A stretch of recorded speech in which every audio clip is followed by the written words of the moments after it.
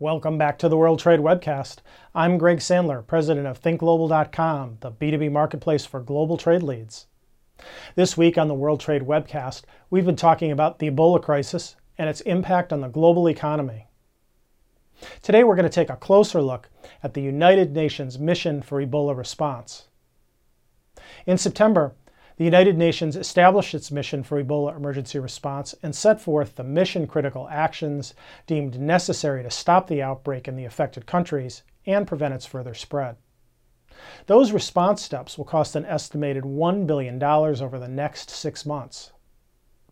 This first-ever UN emergency health mission, the mission for Ebola emergency response, was set up in response to an unprecedented outbreak. The mission will be temporary and will respond to the immediate needs related to the fight against Ebola. The mission's charge is to harness the capabilities and competencies of all the relevant United Nations resources under a unified operational structure to reinforce unity of purpose, effective ground-level leadership, and operational direction, and in order to ensure a rapid, effective, efficient, and coherent response to the crisis. The singular strategic objective and purpose of the mission is to work with others to stop the spread of Ebola.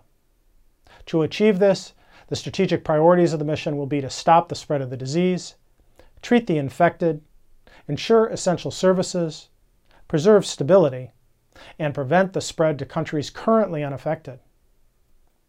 The World Health Organization has been charged with the responsibility for overall health strategy and advice within the mission, while other UN agencies will act in their area of expertise under the overall leadership and direction of a single head of mission.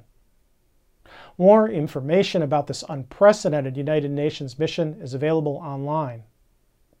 And please join us on Monday as the World Trade Webcast continues. For our latest schedule of upcoming Think Global webcast episodes, subscribe to us with any of the links below and bookmark this page.